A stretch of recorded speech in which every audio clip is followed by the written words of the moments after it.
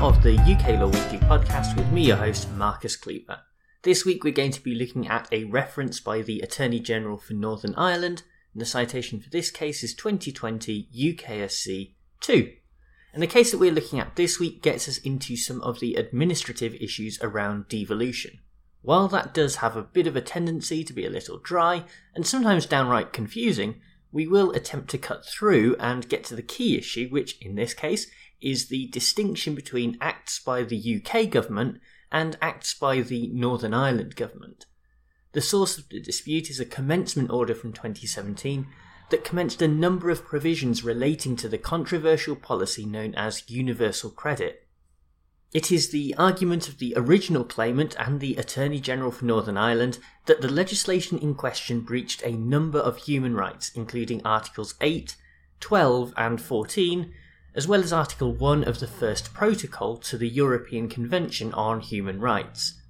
Unfortunately, making a claim such as this is not as easy as simply making this argument before the court and waiting for a decision. That is because it raises issues around devolution in Northern Ireland. The claim actually relates to Section 24 of the Northern Ireland Act 1998, which states that a minister or department of the Northern Ireland government, quote, has no power to make, confirm or approve any subordinate legislation or to do any act so far as the legislation or act is incompatible with any of the Convention rights, end quote. Beyond that, the application of the Attorney General is brought under Schedule 10, paragraph 34 of that same Act, which allows them to make a reference in respect of any devolution issue. Where things get interesting is the definition of what constitutes a devolution issue, as that is the subject of this decision by the Supreme Court. In theory, it is where the exercising of a function by a Northern Ireland department would be invalid by reason of Section 24 that we have just talked about a moment ago. The real sticking point is whether this is indeed an exercising of a function by the Northern Ireland government, or if it is instead the UK government that is exercising a power, in which case the Northern Ireland Act would not apply and the application would not be allowed. To start understanding this, we need to go back and think about how the commencement order functions and interacts with the universal credit legislation. The legislation takes effect across a number of postcode districts, and it is the Northern Ireland Department for Communities which creates and issues these lists. However, it is the UK Government's Secretary of State for Work and Pensions who actually appoints the relevant date and commences the legislation. Thus, both Westminster and Belfast play a role, so it is up to the Supreme Court to decide whether there is a sufficient role played by the Northern Ireland Executive in order for the application to proceed. With that in mind, the arguments by both sides are relatively simple. The Attorney General submits that providing the lists of postcodes is enough of an act to allow an application because without it the legislation would not be commenced at all. Meanwhile, the UK's Department for Communities argued that the ultimate power to make welfare provisions rests with the Secretary of State, and that the role played by the Northern Ireland Department in creating the lists amounts to little more than administrative support. In other words, the legal act comes from the Secretary of State, and so there is no devolution issue within the definition of Section 24 to the Northern Ireland Act 1998. For the justices of the Supreme Court, they began by noting that a devolution issue does require some act by a Northern Ireland department or minister.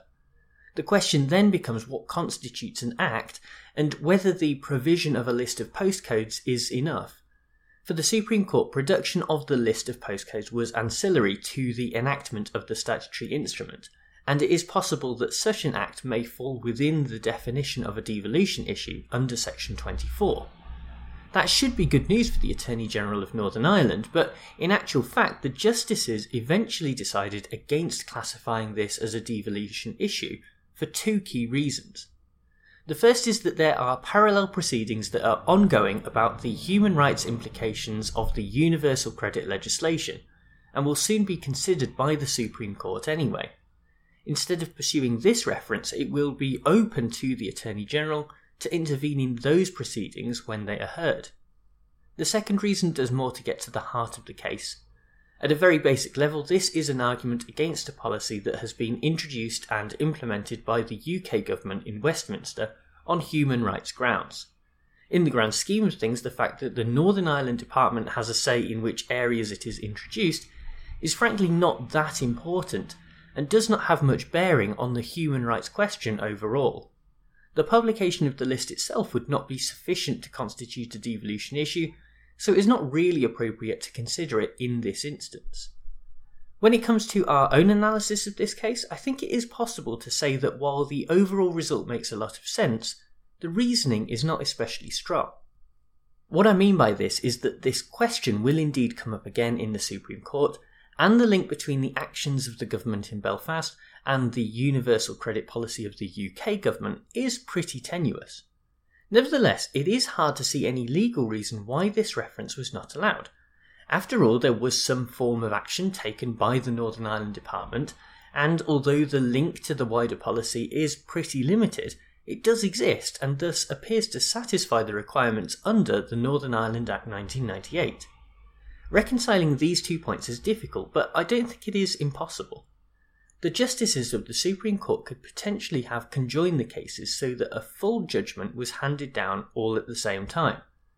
This has the dual advantage of confirming the legitimacy of the Attorney General for Northern Ireland's reference, while making sure that nothing is lost in terms of the full appeal that is due to make its way up from the Court of Appeal this year.